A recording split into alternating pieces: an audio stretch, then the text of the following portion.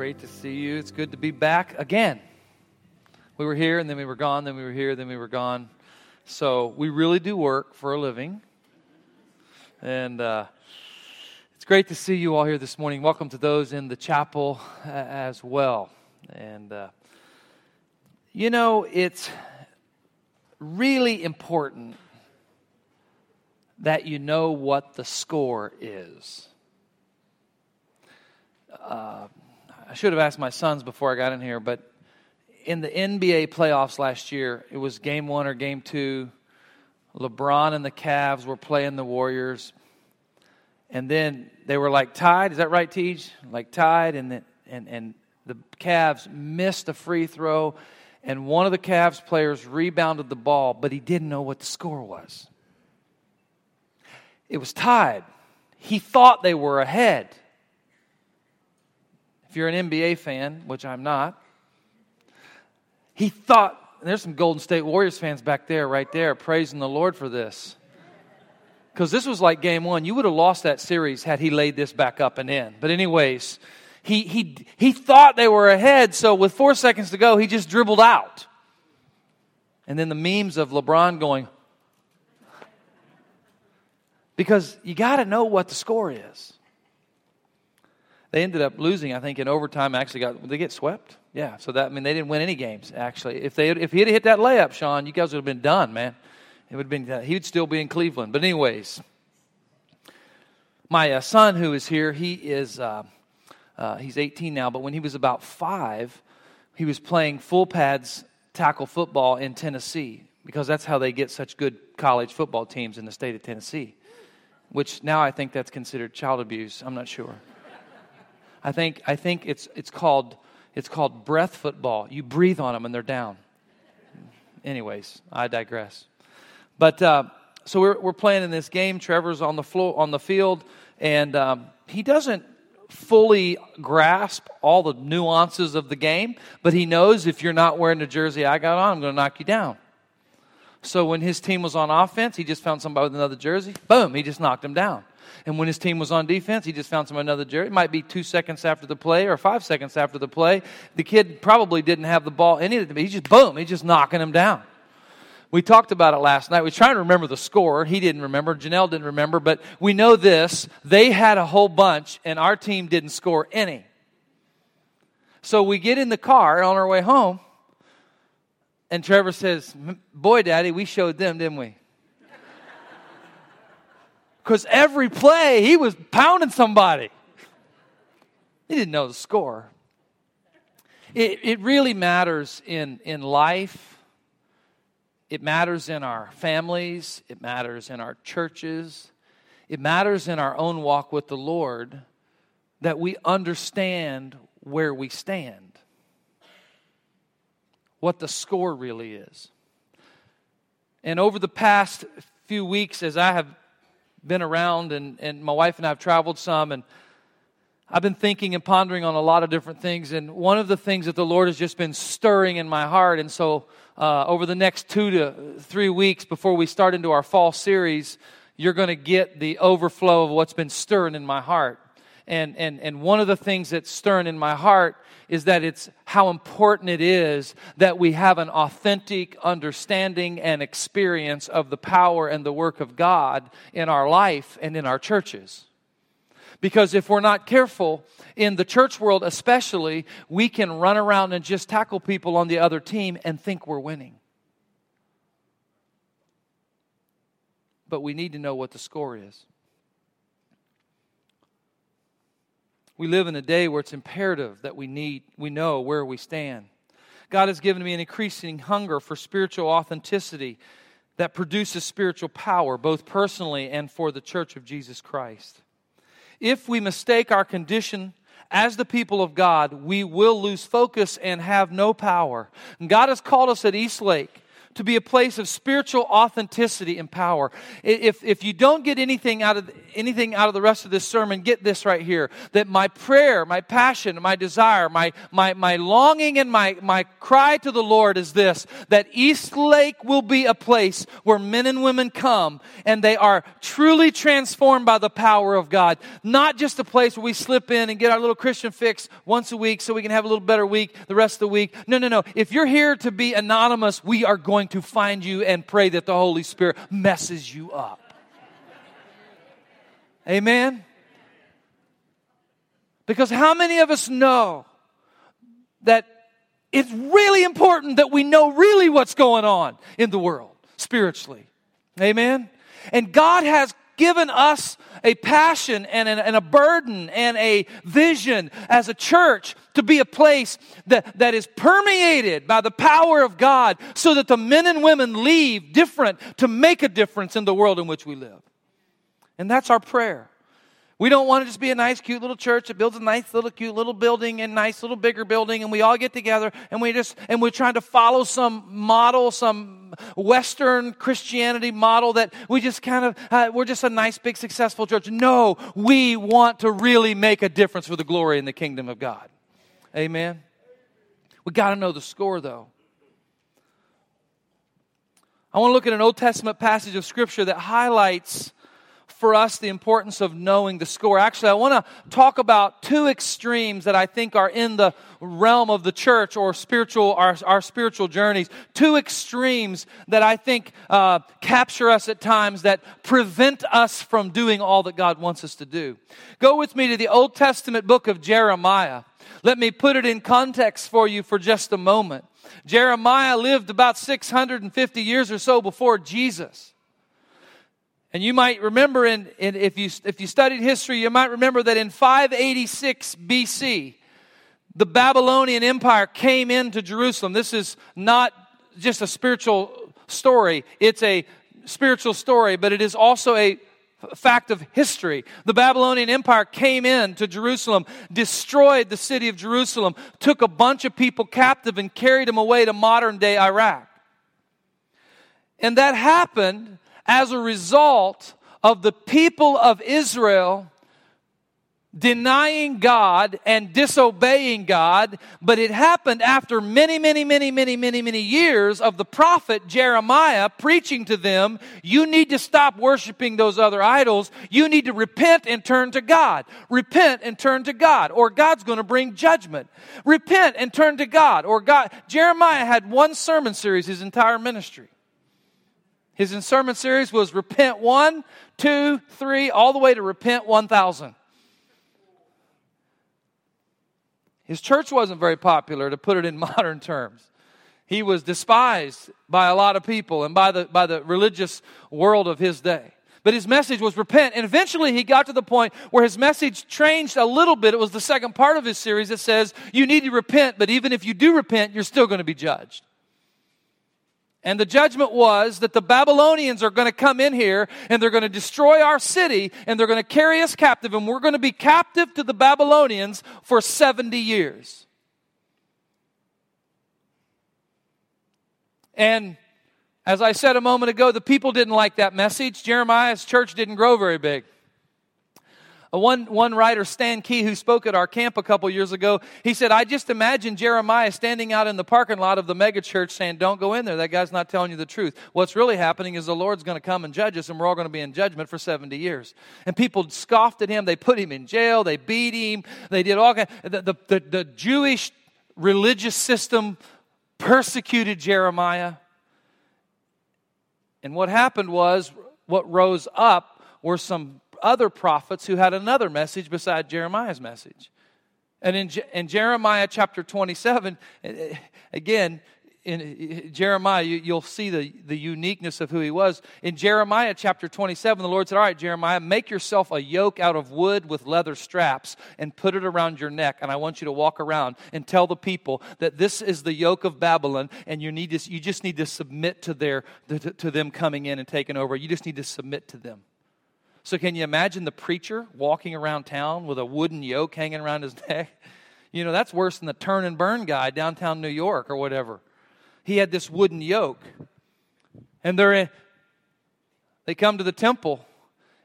And let's begin reading in verse number 1 of Jeremiah 28. In that same year, at the beginning of the reign of Zedekiah, king of Judah, in the 5th month and of the 4th year. Somebody says, what does all of that mean? That's proof that the Bible is a really good history book. It's Jesus, the Lord God made sure that He put all the details in there so you can verify it. Go back and study history. You can verify when this was. And Hananiah, the son of Azur, the prophet from Gibeon, spoke to me in the house of the Lord in the presence of the priest and all the people.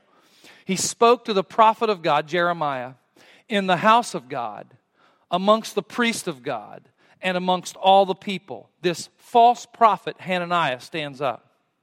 Now you got Jeremiah standing over here with a noose around his neck, with a yoke around his neck, a wooden yoke. And this is what the Hananiah, thus says the Lord of hosts, the God of Israel. So this prophet stands up and says, this is what the Lord says. I have broken the yoke of the king of Babylon. Jeremiah's standing over the yoke around his neck. Within 2 years, I will bring back to this place all the vessels of the Lord's house, which Nebuchadnezzar, king of Babylon, took away from this place and carried to Babylon. And I will also bring back to this place Jeconiah, the son of Jehoiakim, king of Judah, and all of the exiles from Judah who went to Babylon, declares the Lord, for I will break the yoke of the king of Babylon. And here's Jeremiah with the yoke around his neck.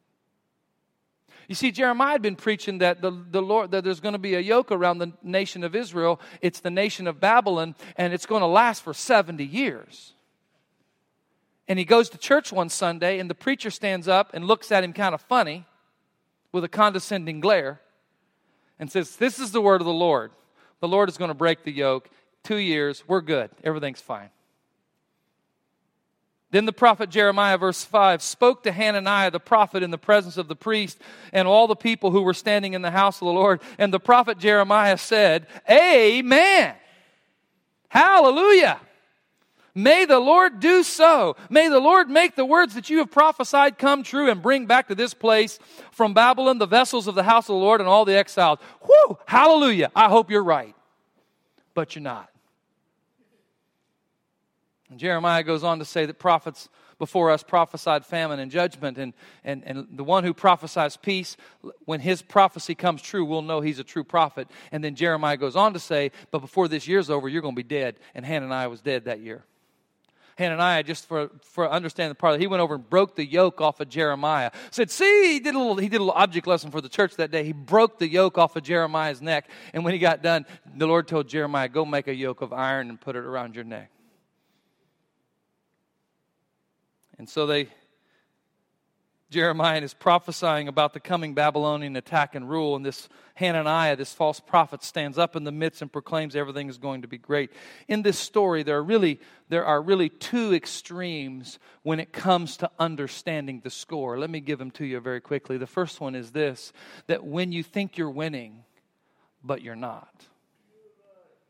When you think you're winning, but actually you're not. It's spiritual deception is what Hananiah was dealing with.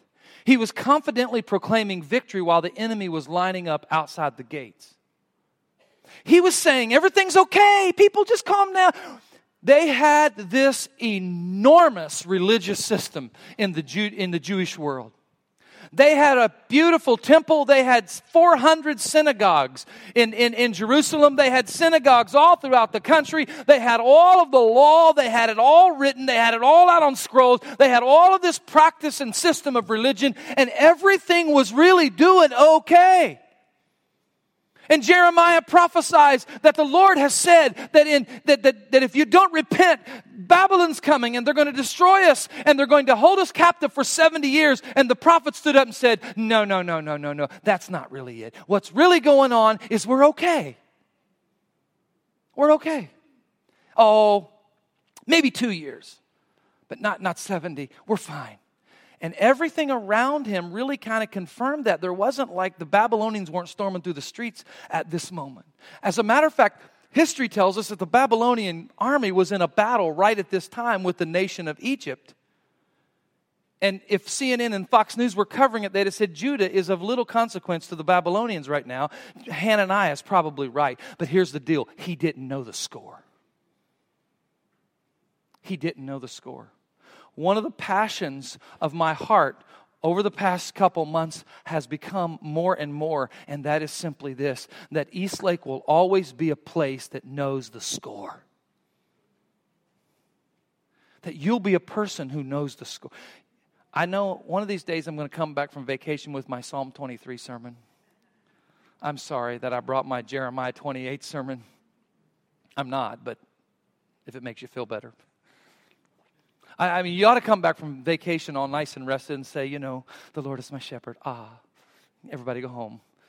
But this is what the Lord has been stirring in my heart. He's been stirring in my heart that we need to know the score. And as I look at the church world across the nation and other, I have a feeling that we're tackling a lot of people and we think we're winning. But we don't know the score. It's really rooted in this, and I want to be very careful. I prayed earnestly this morning before I came over here to the church. I was like, Lord, I don't want to sound arrogant or haughty, or I don't have it all together. Eastlake hasn't figured it all out. But I want to tell you something. The church, in a lot of places, we go through a lot of motion, a lot of function, a lot of religious activity. We know how to do it. We've got it figured out. We can see it. We observe it. We assess it. We analyze it. We create or inform our own opinion. And we think we're just doing great and everything's going to be fine. And I'm not sure that we're not, in some cases, spiritually deceived.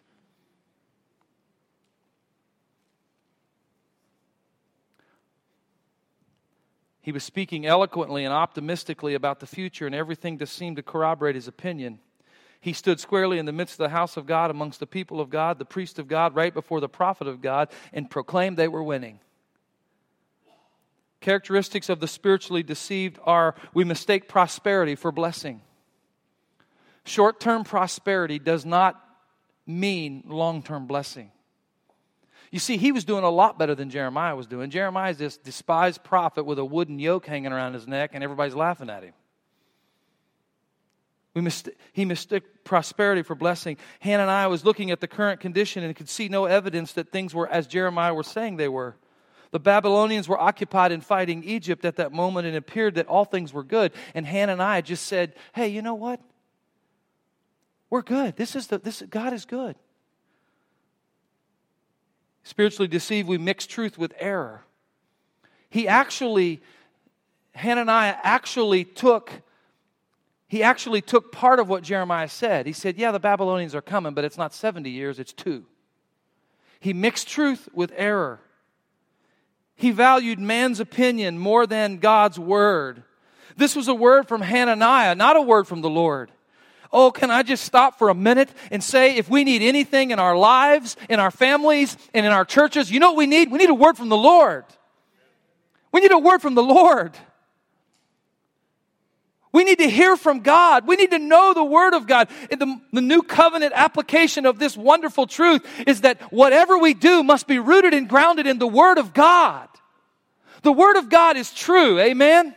But did you know the Word of God is also sufficient? It's enough. And I'm committed 100% that the work that we do here at Eastlake is going to be rooted in the Word of God when we teach and when we preach. Teaching our children. I was in the lower school chapel on Friday morning to speak in their opening chapel service. That will make you study. I'm way more nervous preaching there than I am here, trust me. I got to tell on, where's Aaron? Is he in here? Aaron's here. His little boy's on the front row. I said, how many 5-year-olds here? Raise your hand. All the 5-year-olds raise your hand. And I'm like this, and all these 5-year-olds raise. He goes, you're not 5 years old. Put your hand down. He wasn't disrespectful at all, Aaron. I promise. He was so cute. It was awesome. But you know what I loved? I loved those kids singing, these are the books of the Bible. The wonderful books of the Bible. And they were singing Matthew, Mark, Luke, and John. I can't rap. But anyways, it was kind of a rap. Because I want to tell you something.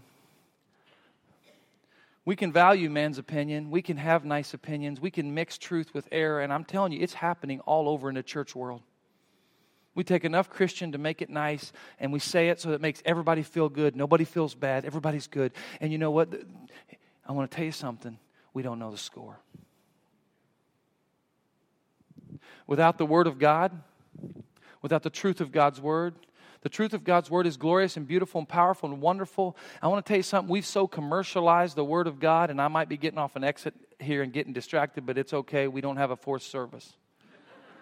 We have so commercialized the Word of God that people living in outright sin and rebellion against God wear these cute little things around their neck that just quote scriptures. They claim the promises. I want to tell you something. The promises of God are not for those who are living in rebellion against God.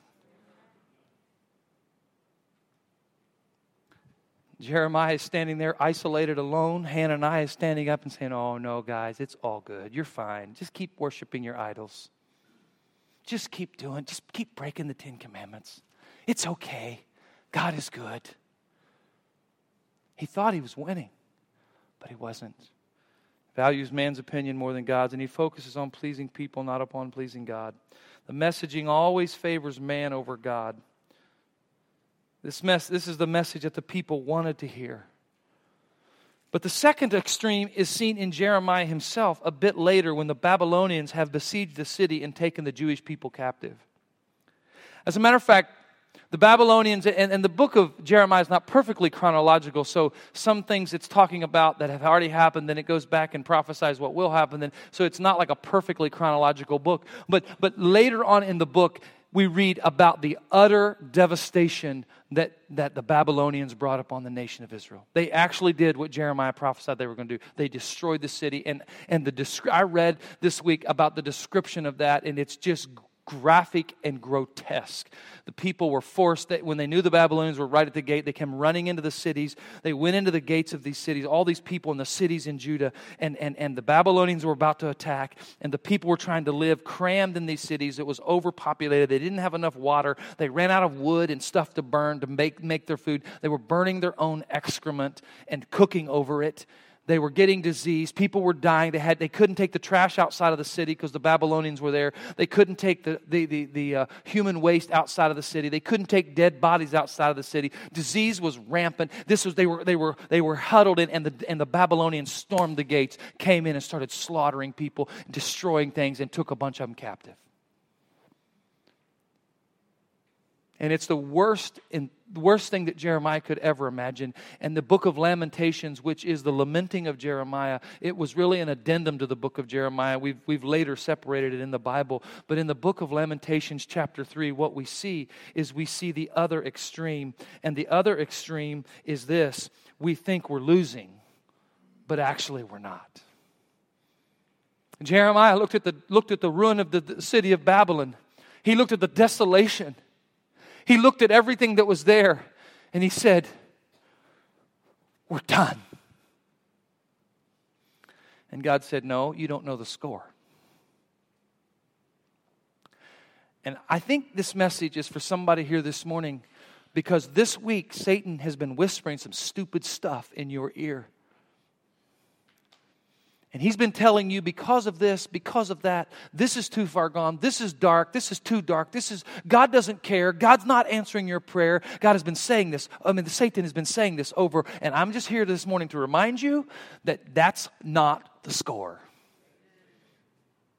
Jeremiah, it's spiritual discouragement is what it amounts to. And I believe that a lot of people live in one of these two places. And I believe a lot of churches, I think a lot of churches are in one of these two places. I think there are churches that just going through the motions. They think because we have big buildings and lots of people and everybody's saying nice things about us and our music's good and whatever. And because we're successful as the world counts success, then we're winning. I want to tell you something. There's some things we can do without the help of God. And one of them is we can have church on Sunday morning.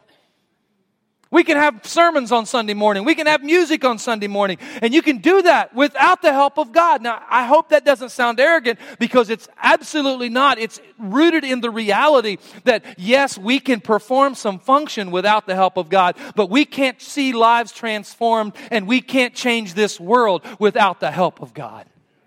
You know, it scares the daylights out of me when I think about it, and I'm a connoisseur of the church. I really am. I watch church services on TV. part of them. I'm a bad attender. I get up and leave and go to the bathroom a lot. But anyways, I watch services online. I want to see how churches are. I want to tell you something. The reality is, in a lot of places, we're going through the motions and we think we're winning and we're not. And we live in this place. And I'm talking about good people, not evil, vile people, not Hananiah. I'm talking about people that they've never tasted the power of God, so they don't know what it feels like. Churches are there, people are there, or we're in this other extreme where we feel like things are so dark and bleak and the world is so big and mean and everybody's against us, so we just get, and we don't see the power of God and we don't believe in the power of God. We sing about the power of God and we send Christian cards to friends with the power of God and we read Bible verses about the power of God, but we really don't believe the power of God's going to work.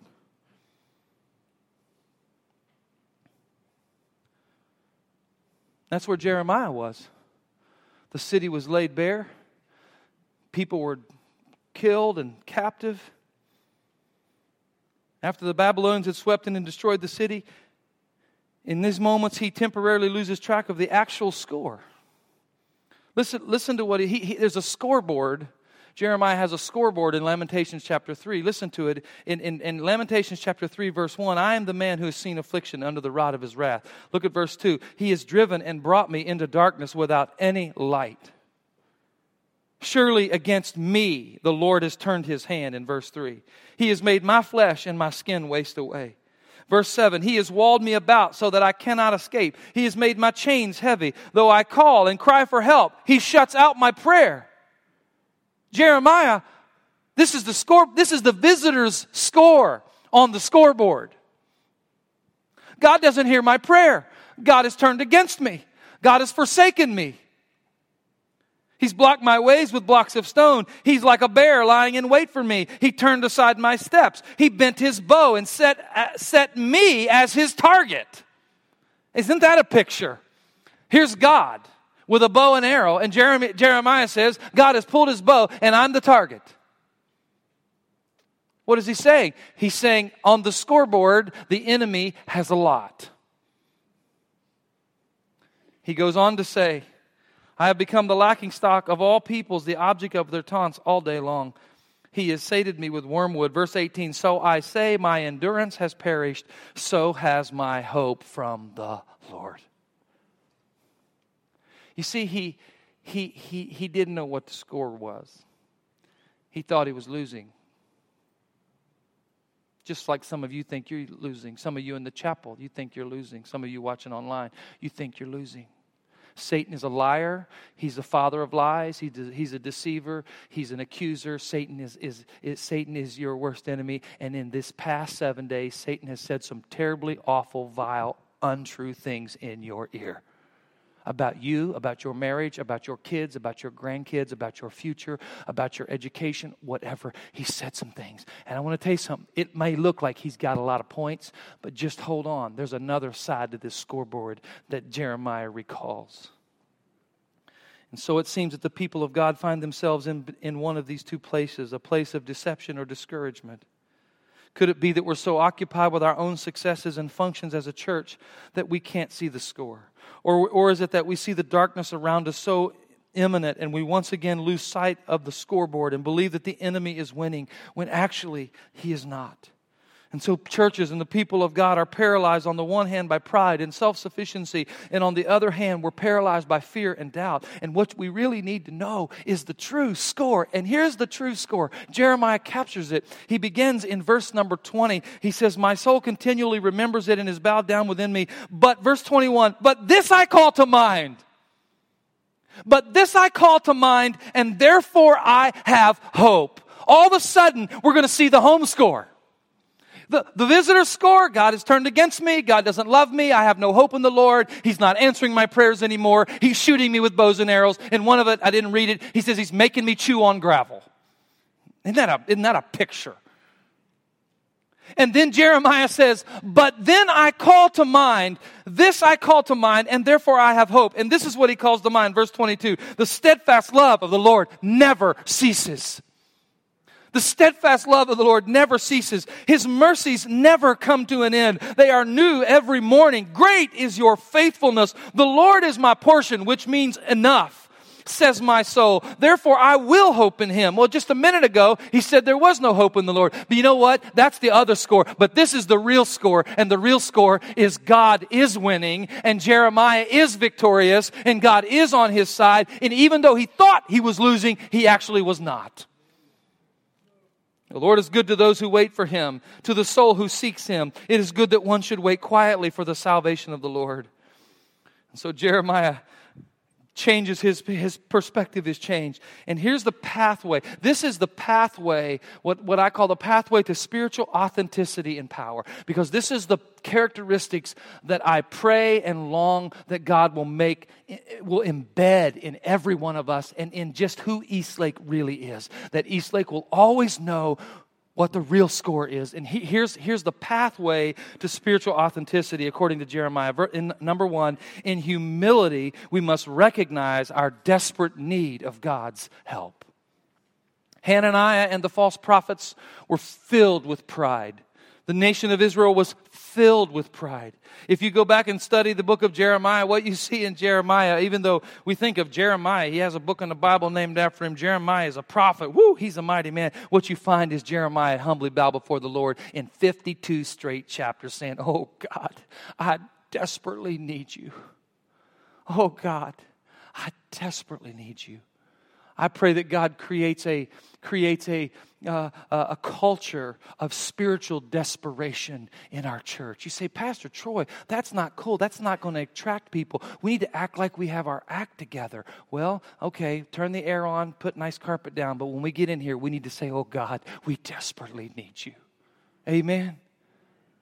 Because the moment we get up and start preaching like Hananiah, God will leave the joint. The moment we get up and say, oh, we're good, and we just, because you want to know something, trying to please people and wanting to please people and wanting to make people feel good and mixing a little truth with a little bit of error is the way, it is the common way in this day. But I want to tell you something, the way to really experience victory is to hear the word of the Lord and embrace the word of the Lord. In humility, recognize our desperate need of God's help. Verse 20, Jeremiah recognizes that. And secondly, in faith, we must remember the awesome power and character of God. Amongst the worst that Jeremiah was experiencing, the steadfast of the Lord, love of the Lord was not failing. The worst thing that you're experiencing in your family or in your life, I got news for you. The steadfast love of the Lord is not failing. He is holding and taking care of whatever's going on. He is there. Even when Jerusalem was being totally besieged, Jeremiah said, I called this to mind, that the steadfast love of the Lord never ends. It endures forever. His mercies are new every morning. Great is His faithfulness. This, you know what, in the worst of times, we can just look at the scoreboard and the other team might be racking up points on us. But I got good news for you. The Lord God takes care of His children.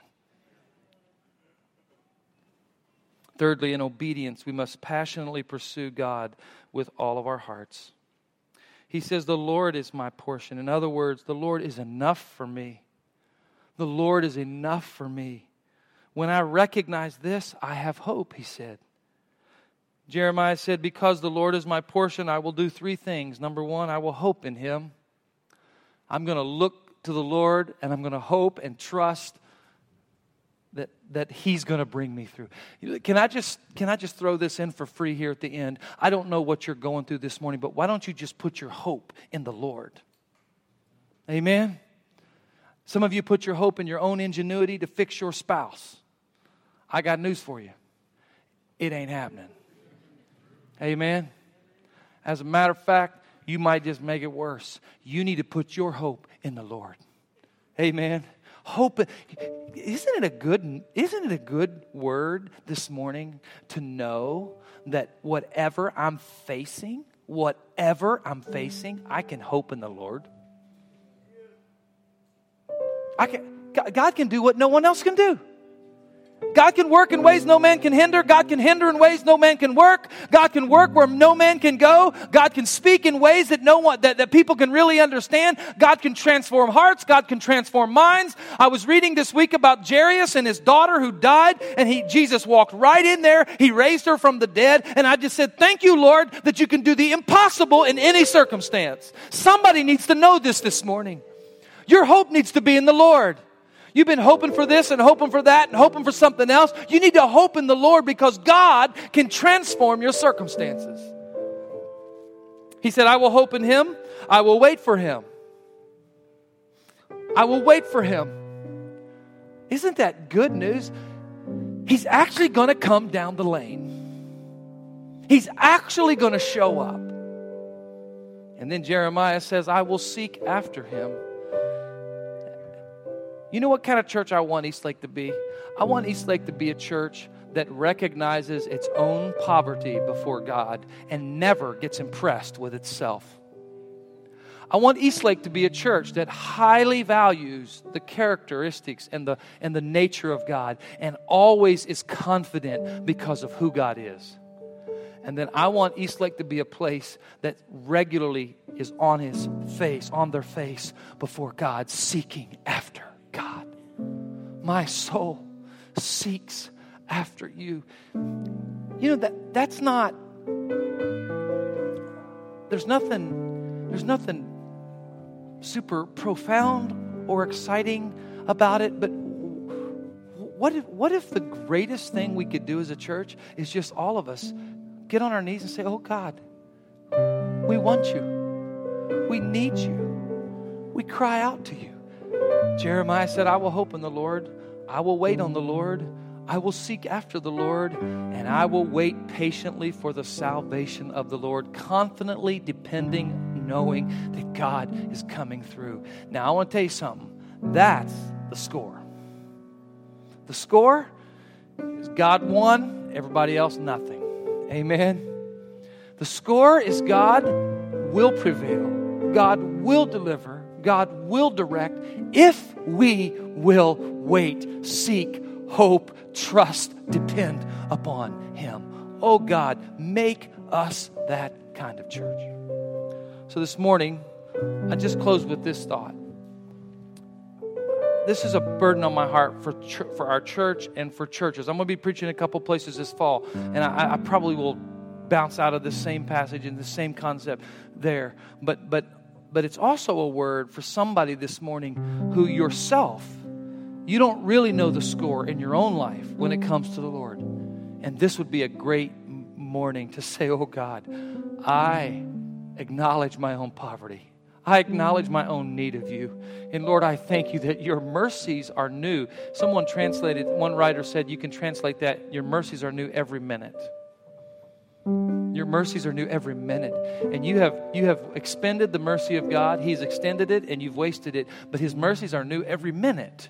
And so right now, you say, oh God, I need your mercy. And so as we close, you might want to hope in Him and seek after Him and wait for Him and trust in Him and believe in Him. What a beautiful, beautiful, beautiful thing. Whatever Satan has said, whatever decisions you've made, whatever bad things that have gone on in your life, God can, in a moment, give you the victory over those things. Would you bow your heads with me? Jesus, we need you this morning. Lord, make us a humble, worshipful, seeking after you church. Make us a place that really knows where our strength lies, really knows where our victory comes from. Lord, I pray for every person that's listening today, wherever they may be. I pray, oh God, for that person who's came in here today with a little uncertainty about where they stand, but this morning they just want to acknowledge, Lord, I'm a sinner and I need your grace and your help. Is there anyone like that with our heads bowed and our eyes closed? Just say, that's me. I'm a sinner. I need the Lord's help. Just raise your hand. God bless you. God bless you. And you. I need the Lord's help. Lord, I'm a sinner this morning. I need your help. Lord, I put all of my faith and my trust in you. I confidently hope in the fact that your mercies are new every morning. Your loving, your steadfast love never ends, and your faithfulness is great. And you are enough for me. And Lord, right now I just seek you and I tell you that I want you and I need you. Oh God, would you make us a hungry and a satisfied all at the same time people? Oh, fill us with a hunger, but yet satisfy us with your presence, we pray. We love you, Jesus, and we need you. In Jesus' name, amen. For more information about Eastlake Community Church, please visit us online at eastlake-church.com or find us on your favorite social media platform at Eastlake SML. Thanks for joining us.